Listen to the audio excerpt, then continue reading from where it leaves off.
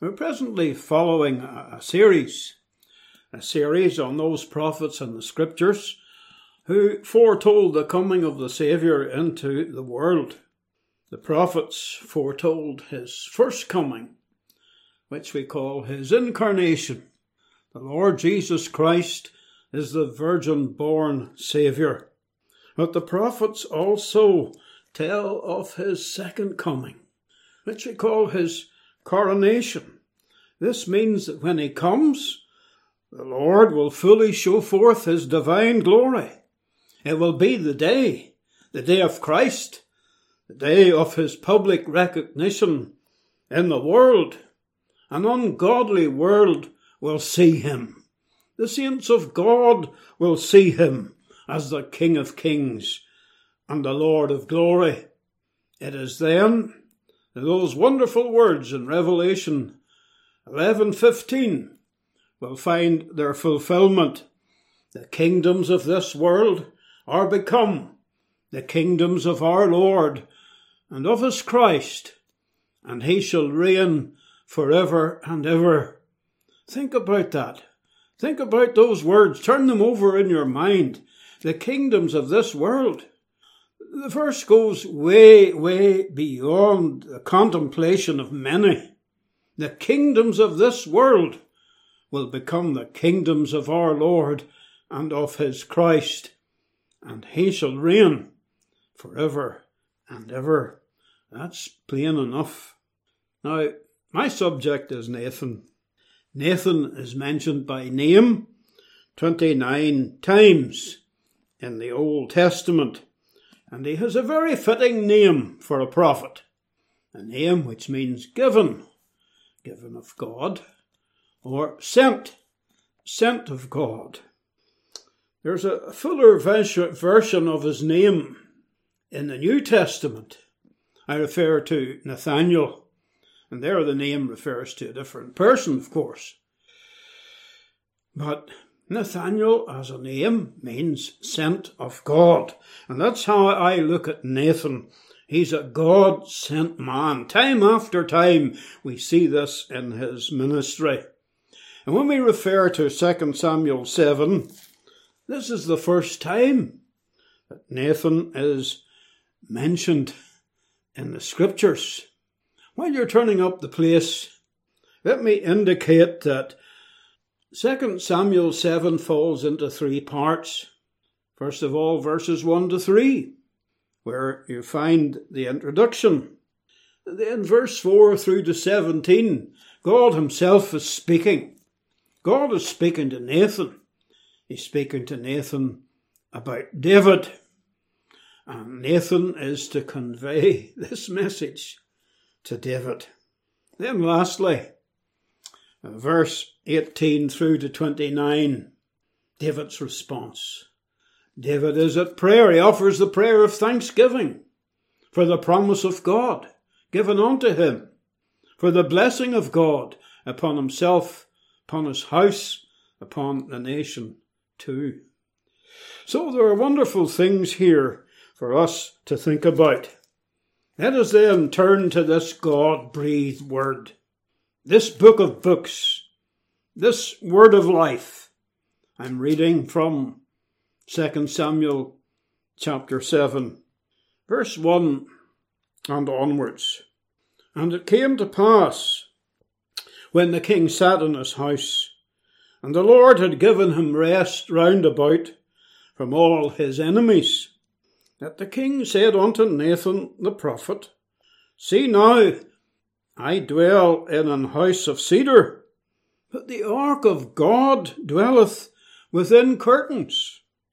Nathan said to the king, Go, do all that is in thine heart, for the Lord is with thee. And it came to pass that night that the word of the Lord came unto Nathan, saying, Go and tell my servant David, Thus saith the Lord, Shalt thou build me an house for me to dwell in? Whereas I have not dwelt in any house since the time that I brought up the children of Israel out of Egypt, even to this day. but have walked in a tent and in a tabernacle. In all the places wherein I have walked with all the children of Israel, spake I a word with any of the tribes of Israel, whom I commanded to feed my people Israel, saying, Why build ye not me an house of cedar? Now therefore, so shalt thou say unto my servant David, Thus saith the Lord of hosts, I took thee from the sheepcote, from following the sheep, to be ruler over my people, over Israel. And I was with thee whithersoever thou wentest, and have cut off all thine enemies out of thy sight, and have made thee a great name, like unto the name of the great men that are in the earth. Moreover, I will appoint a place for my people Israel, and will plant them, that they may dwell in a place of their own, and move no more.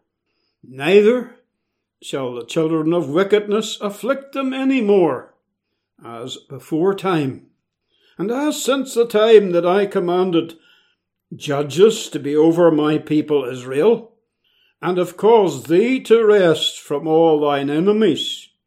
Also the Lord telleth thee that he will make thee an house. When thy days be fulfilled, and thou shalt sleep with thy fathers, I will set up thy seed after thee, which shall proceed out of thy bowels, and I will establish his kingdom. He shall build an house for my name, and I will establish the throne of his kingdom forever. I will be his father, and he shall be my son. If he commit iniquity, I will chasten him with the rod of men, and with the stripes of the children of men. But my mercy shall not depart away from him, as I took it from Saul, whom I put away before thee. And thine house and thy kingdom shall be established forever before thee. Thy throne shall be established forever. According to all these words, and according to all this vision, so did Nathan speak unto David. Then went King David in, and sat before the Lord, and he said, Who am I, O Lord God, and what is my house, that thou hast brought me hitherto? And then there are those verses that follow. We come at the last to David's great prayer, and he shows marvellous vision in it all. Verse 28, And now, O Lord God, thou art that God, and thy words be true. And thou hast promised this goodness unto thy servant. Therefore now let it please thee to bless the house of thy servant. He's saying in effect, Lord, you've made this promise. Now just come by and do it. Fulfill this word even for me. His prayer is added to the promise of God. Therefore now let it please thee to bless the house of thy servant, that it may continue forever before thee. For thou, O Lord God, hast spoken it, and with thy blessing let the house of thy servant be blessed forever. With these words in our minds and in our hearts, let us briefly seek the face of the Lord for his help as we look at the Scriptures together. O Lord, we thank thee that thou hast spoken. Thou hast given us thy word, and here as plain as day we can see the purpose of God working its way toward eventual fulfillment in the life of David, and even then way, way beyond his time, to a time yet future to us. We thank thee for the certainty of this word. And O God, this day, by the power of thy Holy Spirit, establish that word again in our hearts, that we may know that this is the word of the living God. Abide with us in our time of meditation. Guide us, Lord, we pray, that we may clearly understand thy holy word, and take that word to heart, and grant that in our lives we may see the blessing of God follow on from that. We pray these things in Jesus' name. Amen. We turn our thoughts then to 2 Samuel chapter 7. The parallel passage to this chapter is 1 Chronicles chapter 17. And perhaps you can read it later. I think it would be very fitting if you can do that. But these two chapters, 2 Samuel 7, 1 Chronicles 17, complement one another so that they show a close correspondence, as you would expect. Chronologically, these two chapters follow on after the details are given concerning the transportation of the Ark of the Covenant from Kirjath Jearim, where it was initially, all the way to Jerusalem, even to the city of David. Now that's the background to 2 Samuel chapter 7, the transportation of the Ark of the Covenant from Kirjath Jearim all the way to the city of David. This is an event of huge significance. Historically, it's of huge significance politically and spiritually, and much thought needs to be given to this point in time in the history of Israel. There are two psalms, however, that have special relevance to this event, and I think you should keep them in mind. First of all, Psalm 132.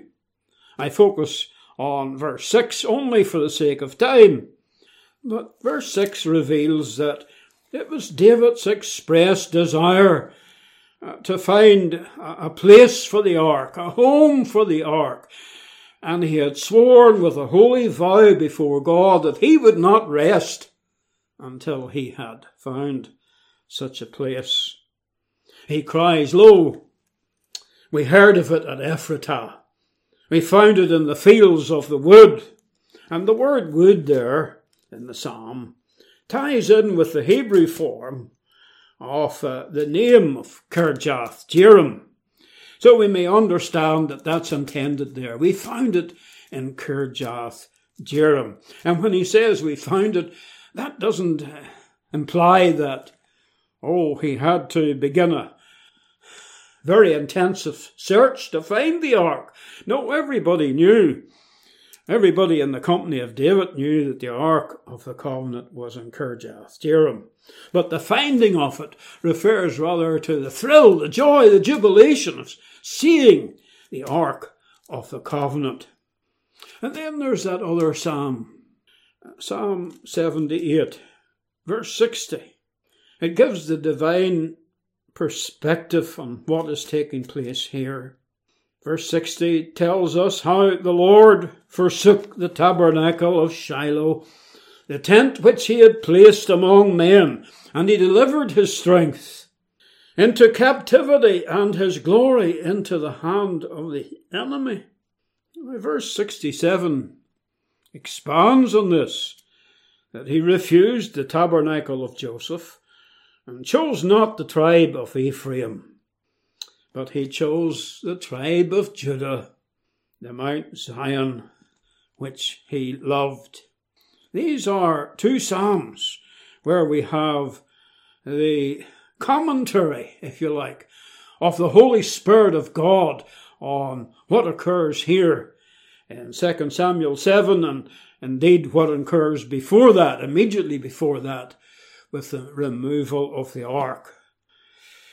So we find in 2 Samuel 7, as a follow-on from all of that, there are two men engaged in deep conversation. Those two men are identified for us. We have Nathan the prophet and David the king. David is voicing his thoughts. He has contemplated this matter before the Lord for some time, and now he will speak to Nathan the prophet, about it. And he's saying, I dwell in a palace, but the Ark of the Covenant is lodged behind curtains.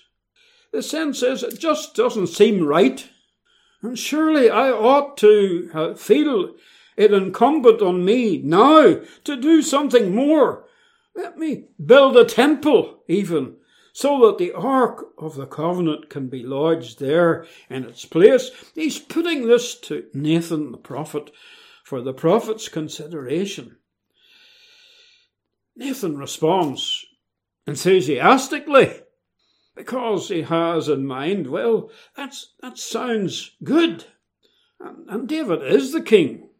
And besides, the Lord has been with him in a remarkable way. Therefore he urges the king, go and do this. This is something that you have in your heart. The Lord has been with you in all things. But then a little time passes. And during those dark hours of the night, a change is made. God interrupts the sleep of Nathan with this very challenging message. Go and tell David. And the substance of it is, you cannot build a temple. You're prevented from doing this. And I want you to recognize this now. This barrier is erected. You cannot do this particular work. There are lessons for us to learn from all of this. How God sent the man, but he not only sent the man, Nathan, he told him the message. And our heart's desire is when, in a secondary way, we may go on an errand to deliver the word of God. We're saying, Lord, send me, make me a sent man, and deliver the word that you would have me to bring. Now, there are lessons here.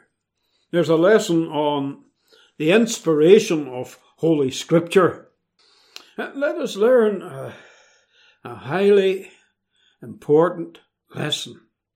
This is where many scholars and commentators have erred, and erred badly, in my opinion.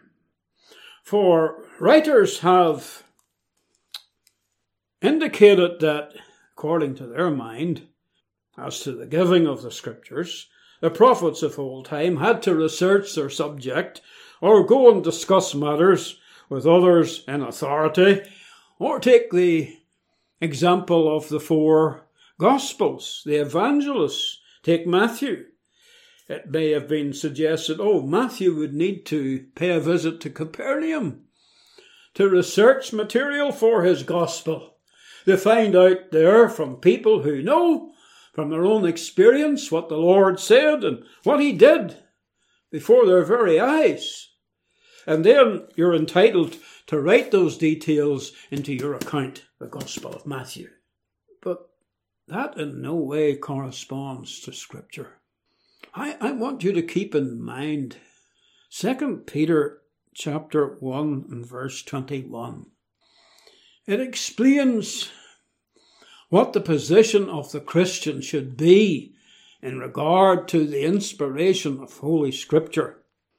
There, the word is, for the prophecy came not in old time by the will of man. That is to say, the prophet did not fulfill his own desires. He did not write his prophecies out because it seemed to be good in his opinion that he should intimate those things to the nation. No. Prophecy came not in old time by the will of man, by the desire of man, by the effort of man, but, I continue with the reading of the verse, holy men of God spake as they were moved by the Holy Ghost. So the words of the prophet, whether they were spoken or written, are those words that are prompted by God himself. That is the plain teaching of Scripture. And no wonder verse 20 begins with the words, knowing this first, that no prophecy of the Scripture is of any private interpretation. The prophet did not decide for himself that he would write out his particular prophecies.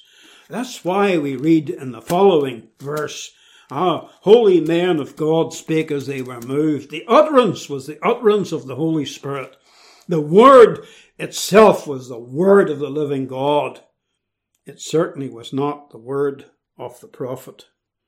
So the inspiration is not in the prophet. The inspiration is in the message. This comes out very clearly in the narrative here, when Nathan, in good faith, said to David by way of encouragement, yes, go on, build the temple. This is marvellous. This is a wonderful thing. We've brought the ark back. The ark is now resting behind curtains in the city of David. The time surely has come. We can see this very clearly in his thinking. But then God stepped in, showing Nathan that this was not according to his mind. The word of the Lord is in the message, not in the messenger. And this is why Nathan was permitted to say the thing that he did at the first to David, to say, go on, do it. But then God has intended for all of us to find out in the chapter, that's not the mind of God. The mind of the prophet may be one thing, but the mind of God may be something else. It's the utterance that matters. It's the prompting of the Holy Spirit that matters. That's where the inspiration is. It's in the message. There are other examples in the New Testament, and I don't intend to extend this at any great length, but I do feel it's an important point today for the Lord's people to take on board. In 1 Corinthians chapter 11, verse 23, we have the passage commencing there, which contains information about the institution of the communion feast. There the apostle begins to tell us how the Lord, that fateful night before they all left for Gethsemane's garden, how our Lord took bread, how he spoke about his atoning death, the bread that symbolized his body, the cup too that was the symbol of his precious blood, by which redemption would be accomplished. Paul describes all this in 1 Corinthians 11. But how can he speak with such authority? How does he know? Let's give him his former name, Saul of Tarsus. Saul of Tarsus wasn't there in the upper room. He did not know firsthand exactly what the Lord did, how he took the bread, and how he also distributed the cup. He doesn't know one thing from personal experience of what took place there in the upper room. How then can he write about it so clearly? He tells us himself.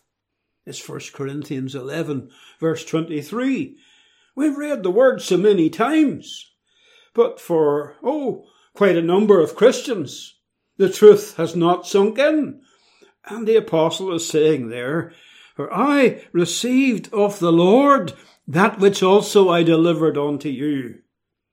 In his description then of the communion feast, even though he's talking about all that our Lord said and all that he did in the upper room just then, with the breaking of the bread and the drinking of the cup, Paul says, I know about it. I have received that of the Lord. He received it by divine revelation. He didn't make any mistake about it either. He had the mind of Christ. That's what we're talking about when we speak of divine inspiration, the inspiration of Holy Scripture. Also, Galatians 1, verse 11, Paul writes like this, But I certify you, brethren, that the gospel which was preached of me is not after man, for I neither received it of man, neither was I taught it. How important that is. He did not begin any program of research. He didn't have a tutorial from the best of men, from the most prominent apostle in Jerusalem. No. He says clearly, I certify you about this, that I received it not of man, even the best of men, and I was not taught it either, but by the revelation of Jesus Christ. So the Apostle Paul is saying with all this, I had the mind of God given to me. And those details that I have recorded about the teaching of Christ, I have received them from above. With all respect, although I admire the apostles who are stationed at Jerusalem, I did not receive any tutorial from them. I received it from above. That says everything. Perhaps I should round this paragraph off by quoting from those words of David himself in 2 Samuel 23 verse 2, when he says, the Spirit of the Lord spake by me. His word was in my tongue. There again we have a positive declaration of what inspiration is all about. The utterance is the utterance of the Holy Spirit. The word is the word of the living God. It's the word that has proceeded from God's own mouth. So that David is able to say, for all those portions that he wrote out under inspiration, he's saying, this is the explanation. The Spirit of God spake by me. The word was his. The Holy Spirit is the real author. The Spirit spake by me, and his word was in my tongue. Perhaps we can dwell a little more on the subject of the inspiration of Holy Scripture before we're through. But I refer you to verse 17, because here we have the affirmation of God on what we've been saying. It says there in verse 17, according to all these words and according to all this vision, so did Nathan speak unto David. Nathan now approaches the king from a different perspective. He's speaking to him now as a man sent from God, and the words that he delivers to the king are those words expressly that have come from God. And the Holy Spirit of God is careful to have the reader note this in verse 17. So according to all these words, and according to all this vision, therefore, in any word that Nathan now speaks to David during this present session that we're describing, any word that Nathan utters is according to all this vision and according to the word of Almighty God. That should keep us clear about this matter. And then there's another touching lesson in the chapter about prayer. And David has been praying concerning his intention of building the temple. In effect, God is saying no to him. Often the child of God at prayer faces this difficulty, thinking to himself, now here I have a petition to bring to the Lord. I'm burdened in my heart to bring this petition. But then I fear the Lord may say no, and if he does, how then will I respond to him? There's a great lesson that emerges from 2 Samuel 7, where in effect God is saying no to David. But I make the point very quickly. That's because God has something better in mind. And on many occasions, if not in every sense, on many occasions when God says no, it is because he has something infinitely better in view. Take Abraham's example. Abraham has the burden of heart concerning the birth of the son, even Isaac. And he has several candidates because as time passes, Abraham's faith is tested very severely.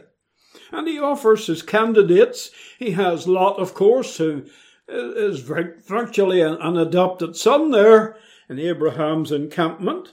He's offering Lot, or even Ishmael. The prayer is, oh, that Ishmael might live before thee. Lord, would you accept him? Would you take him as my son? Is Abraham looking for the prophecies to be fulfilled spiritually when he provides his list of candidates?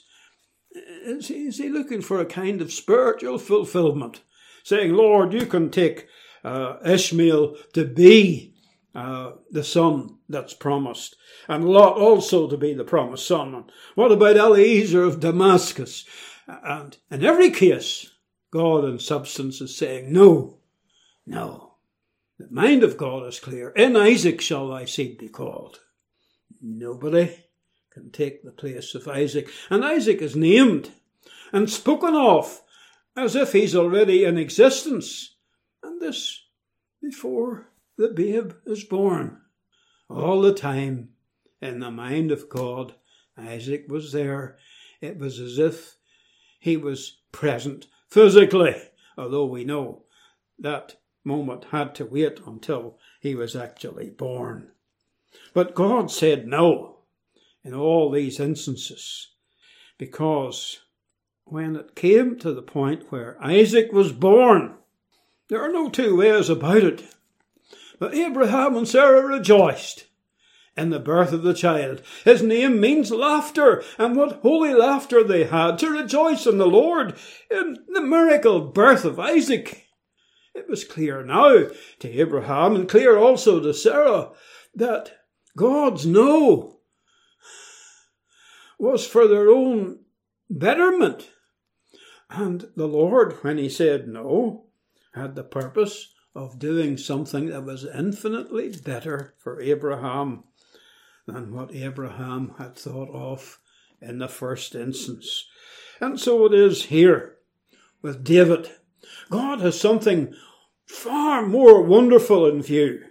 And we begin by looking at David's intentions. David had the intention of building the temple of God in Jerusalem, if the Lord would permit him to do this. David is subject to the will of God, and happily so. He does not mean to act in a contrary way to the will of God, but the Lord accepts his intention. It is clear here that David had this in his heart, to build the temple. And when God said no, it was cutting across David's own feelings, intense as they were.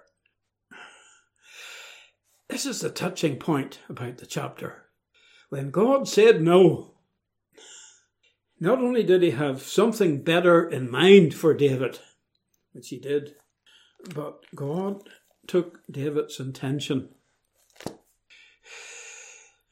just as it was, as if David had already carried it out.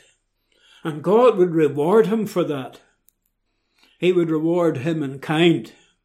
And this takes our attention here in the chapter. You see, God recognizes our intentions many times when we have never been able to carry out those intentions. One may say, in his heart or her heart as the case may be, oh, if I could do such and such a thing, then I would respond. I would serve the Lord in this way. And if that is said with all earnestness, and if it's said as a token of goodwill and a full intention of carrying out that project, then God accepts the will for the deed. And you can see the reward is given to David, a reward in kind, because God is speaking to David about his house. He's saying, in effect, David, you've been prevented from building me a house. But I tell you what, since I have recognized your intention, I'm going to reward you accordingly. I have prevented you from building me a house, but to make up for that, I'm going to build you a house. And David goes over the point there in his prayer of response, and he's clear, Lord, you have said this. It's in verse 27. And then the original point is made by God in verse 11. I will build thee an house. Lord, you have said that, and therefore thy servant hath found in his heart to pray this prayer. Because, Lord, you have undertaken to do this as if I had actually built a house for thee. And this that God promises to David is infinitely better for David than if it had been the case that David had built the temple. So God's way is always better. God's will is infinitely better for us as we consider this chapter. And you'll notice too that David, because he was prevented from building the temple, did not opt out of the service of God. I fear that some believers here, there and yonder, when they have hit upon a stumbling block and have been prevented from going on in the Lord's work, have then decided, oh, that's me finished. I'll not be back at the house of God. I have just finished with this now. But David says, I want to prepare. My heart is in this.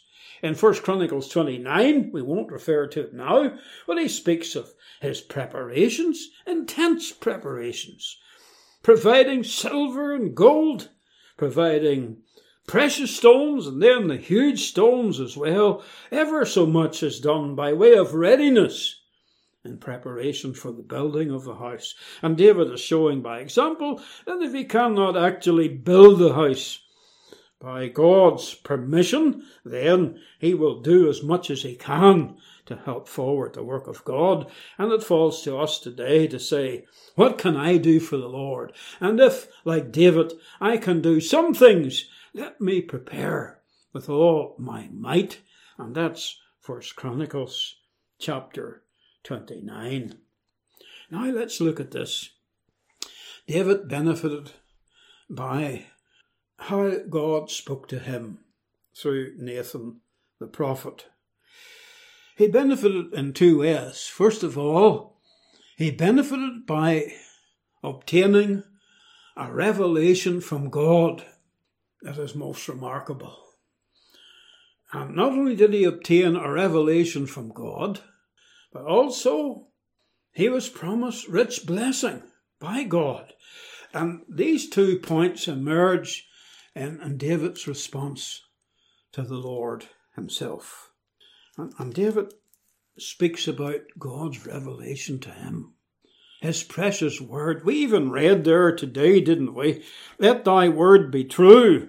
He says there in the verse, thy word be true, and thou hast promised this goodness. So upon the truth of God's word, David rests his prayer, his petition, and he's saying, on the truth of what thou hast said, let this promise be fulfilled. Now, God revealed his word to David. Do you see that there in verse 27? This is an outstanding thing. There's ever so much we could say about this passage. After all, we have had a whole chapter to contemplate. But let me put it in this succinct way. God gave David a revelation. That word revelation comes from the Hebrew term galah. It's a verb that occurs many times in Scripture. If I remember correctly, it occurs 188 times. But there are those instances when the word has a special use. I refer now to the process of revelation, God speaking to men. Let me show you what I mean. If you could turn to 1 Samuel chapter 9. This is most interesting. The word galah appears here, although obviously not in the text of our authorized version. After all, it is a Hebrew word. But I want you to look at 1 Samuel chapter 9 and verse 15. The words are, now the Lord had told Samuel in his ear a day before Saul came, saying, tomorrow about this time. So the Lord communicates this piece of information to Samuel. Samuel's an old man now. Israel is clamouring for a king, and God has consented to this being done. And he's saying to Samuel, as you leave the city tomorrow, about this time, to go up the hill to the place of the sacrifice, you will meet a man, and I'll tell you about him. This is the substance of what God's saying to Samuel. Tomorrow about this time. Please notice this. We're talking about a 24-hour time span. This prophetic word, as God delivered it to Samuel, is fulfilled literally. Tomorrow is tomorrow. 24 hours from now, you will meet this man. I'll tell you about him when the time comes. But that's what this verse in chapter 9 is telling us in verse 15. Now the Lord had told Samuel in his ear. There's something very fascinating about that. The Lord telling Samuel in his ear.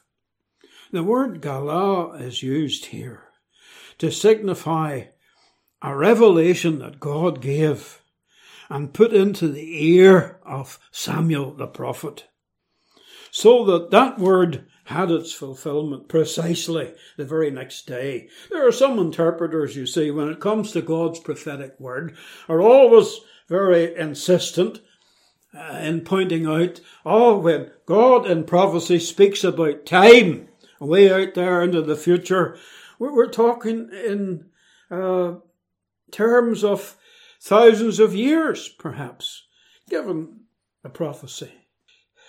They're basing their words on the line, one day is with the Lord as 1,000 years.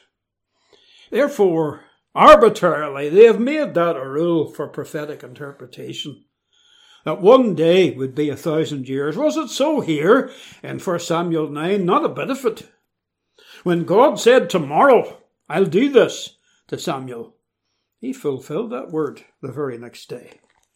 It was indeed on the morrow that God said so. And you will see that as they went out of the city, verse 14, they went up into the city. When they were come into the city, behold, Samuel came out against them for to go up to the high place. And that's when the Lord had told Samuel in his ear the day before, tomorrow about this time. And so the Lord indicates, verse 17, when Samuel saw Saul, the Lord said unto him, behold the man whom I spake to thee of. There he is, exactly as God had said. God's revelation in this case involved a given time with Samuel. God said to Samuel, tomorrow about this time, 24 hours from now.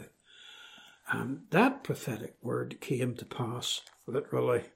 Now when you come to 2 Samuel 7, you see David saying here, Lord, you have revealed all these good things to me. That's verse 27.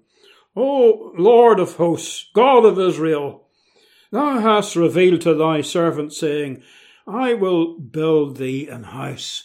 He has this by revelation from God. Now, it's striking that the language would be somewhat similar in respect to David, as it was with Samuel, that God spoke to David's ear. Look at the margin.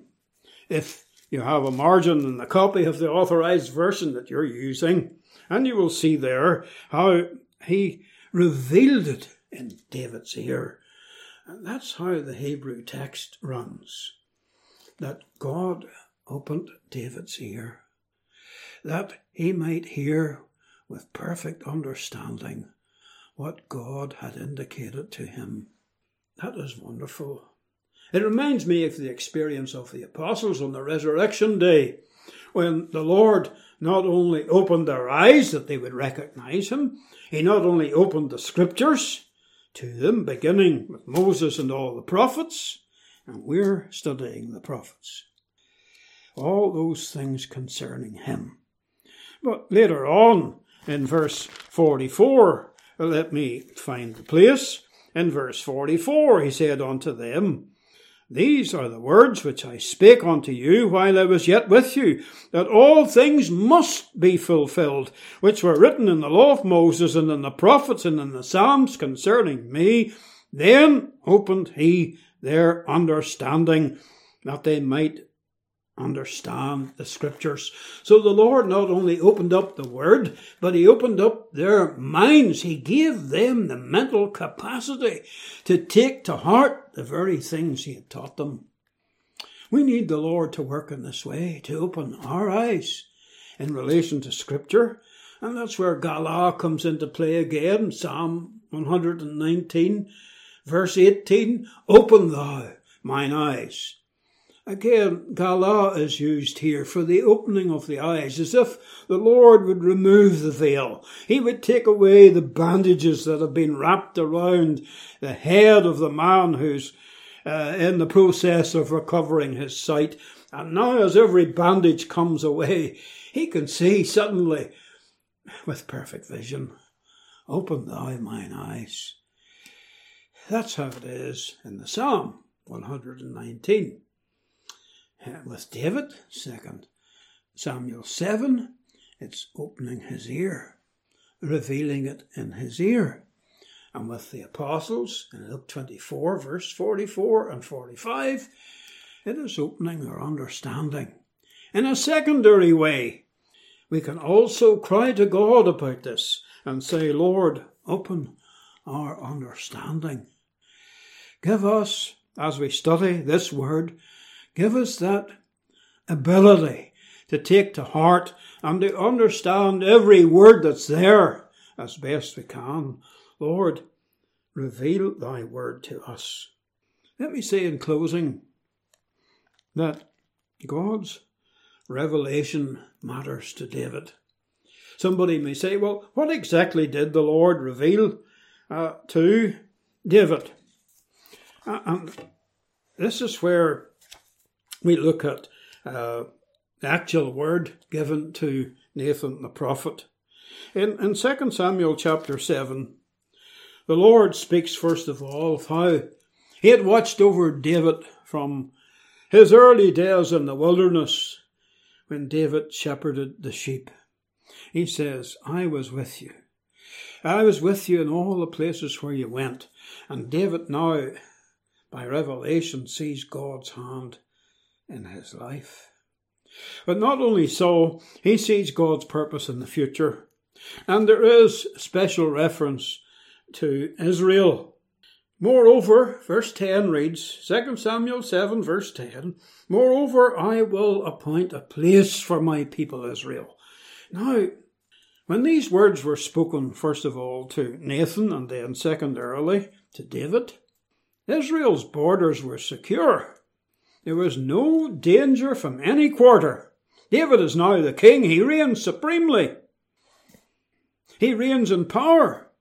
There's no question of any fatal attack from the enemy.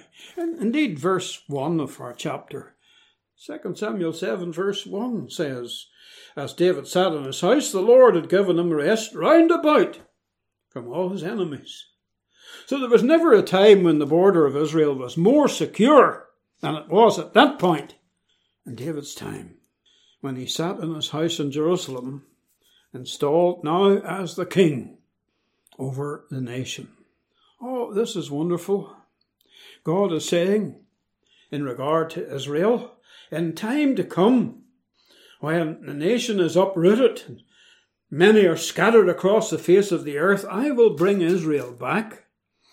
I will give them their home in this land. I will appoint for them a place, and I will plant them, that they may dwell in a place of their own. The world is against Israel for the most part. We have many clamouring with authority, declaiming against Israel, who are using every means in their power to oppose the people of Israel. But the day is coming when God will establish them before all their enemies. It says here, when the Lord establishes them in a place of their own, they will move no more. There'll be no more disruption, no more displacement. They will not again suffer anything by way of oppression at the hands of the wicked. The children of wickedness shall not afflict them any more, as before time. So there's a marvellous place in this revelation, as it's given to David, for us to think about Israel in time to come. God has appointed a place for them. I'm talking about the land of promise. This land is described further on in our chapter in verse 23 as thy land. Oh, let us pick out those words. This land that God's going to appoint for Israel as an inheritance in the time to come, when King David's greater son will take his place upon the throne, reigning over the house of Jacob. Why? God will appoint a place for his people, that they may move no more, that the children of wickedness may afflict them no more. And this land is his land. That's what verse 23 entitles us to say. Thy land, God's own land. Doesn't lie with the United Nations to decide Israel's future. Doesn't lie with any department of the United Nations to legislate against Israel. For this land is God's land, and he has appointed a place for his people. And David says, as he looks away down through the corridor of time, Lord, you've spoken about thy servant's house for a great while to come. And part of that revelation concerned the appointment of a real national home for the people of Israel. I will appoint my people a place. And they are redeemed. They belong to the Lord. They are now his people. And they're living in his land, as this prophecy foresees it. And not only does David foretell the establishment of the nation of Israel, but he also tells us of the person of God's dear Son. He gives us what in really amounts to a messianic prophecy. I pick up in verse 14. I will be his father, he shall be my son. God has promised to David that the Messiah shall come from his family line. The son of David. In later time, the Messiah will sit upon David's throne in Jerusalem, and this kingdom will be established by God. So the Lord speaking to David about a person, about Christ. It's marvellous when you think about it, the things that God put in David's ear that day. God's purpose concerning Israel, that in future years he would establish his people as a redeemed people. He would be their God, they would be his people. And not only does he promise that the Messiah will come out of David's loins, Messiah will appear in the house of David, he'll be the son of David. But you see those words in verse 14, I will be his father, and he shall be my son. The Holy Spirit has become an interpreter of those words. He has applied them directly to Christ. I'm making reference to Hebrews chapter 1 verse 5, where these words are quoted. The reference is to Christ. The Holy Spirit is the best interpreter. And the Holy Spirit has shown us that Christ is in view here. That's tremendous. I will be his father. He shall be my son. But he's also the son of David. He will not only sit upon the throne as God gives it to him and speaks of his kingdom as he does here, but in a way, David's name is linked. And Christ is sitting upon the throne of David. And that brings me to the permanence of this prophetic word. You see the word forever there. It occurs 8 times in 2 Samuel 7. Beginning verse 13, working through to the end. 3 times God uses the word. I wish I had time to go through and specify these references. But it's also true in 1 Chronicles 17 that 8 times once more the word forever is used. God says in verse 13, the kingdom will be established forever. He speaks of the throne in verse 15 rather. The throne shall be established forever, working right through until David with his 5-fold repetition of the word forever, where David picks up on that. He sees the permanence of God's appointment. He's saying there, Lord, let it please thee to bless the house of thy servant, that it may be before thee forever. For thou blessest, O Lord, and it shall be blessed forever. I'm overwhelmed with the permanence of it. And the angel of Gabriel, prior to the birth of Christ, speaking to Mary, left these words with her. I'm making reference to Luke chapter 1 and verse 32. He shall be great, and shall be called the Son of the Highest. And the Lord God shall give unto him the throne of his father David, and he shall reign over the house of Jacob forever. And of his kingdom there shall be no end. He shall be great because of who he is. He's the Son of the Highest. He shall be great because of the throne he occupies. God shall give to him the throne of his father David. The throne of David's not in heaven. The throne of David will be in Jerusalem. All this is in the message of Nathan to David. And he shall be great because of the perpetuity of that kingdom. He shall reign over the house of Jacob forever. The angel Gabriel, in a sense, expounds the prophecy that was given so long ago by Nathan the prophet, even to David. There are wonderful words here for us to take as a basis for meditation today, and I pray that God will richly use and bless his word in your own soul and in your life. And may we learn some of the lessons there today, that many a time when God says no to a believer who's so earnest in presenting his petitions to God, that child of God need not be disappointed, because in many, many instances, God is just about to do something far, far better. And David had no regrets when, looking back on it all later, he could see what God undertook to do for him, speaking of his house for a great while to come, a way, way out into the future, when Christ the Saviour would appear, when the Lord Jesus himself would actually sit enthroned in Jerusalem, sitting there upon the throne of David. It's a marvellous thing. And David doubtless could have said, oh, it's far better. I'm glad the Lord said no to me, because he gave me something far more wonderful besides. May the Lord rejoice our hearts. David is saying here for the promise, now Lord, you've said these things. Oh, do it for thy name's sake. That is here in our chapter. May the Lord bless his word to all our hearts for his name's sake.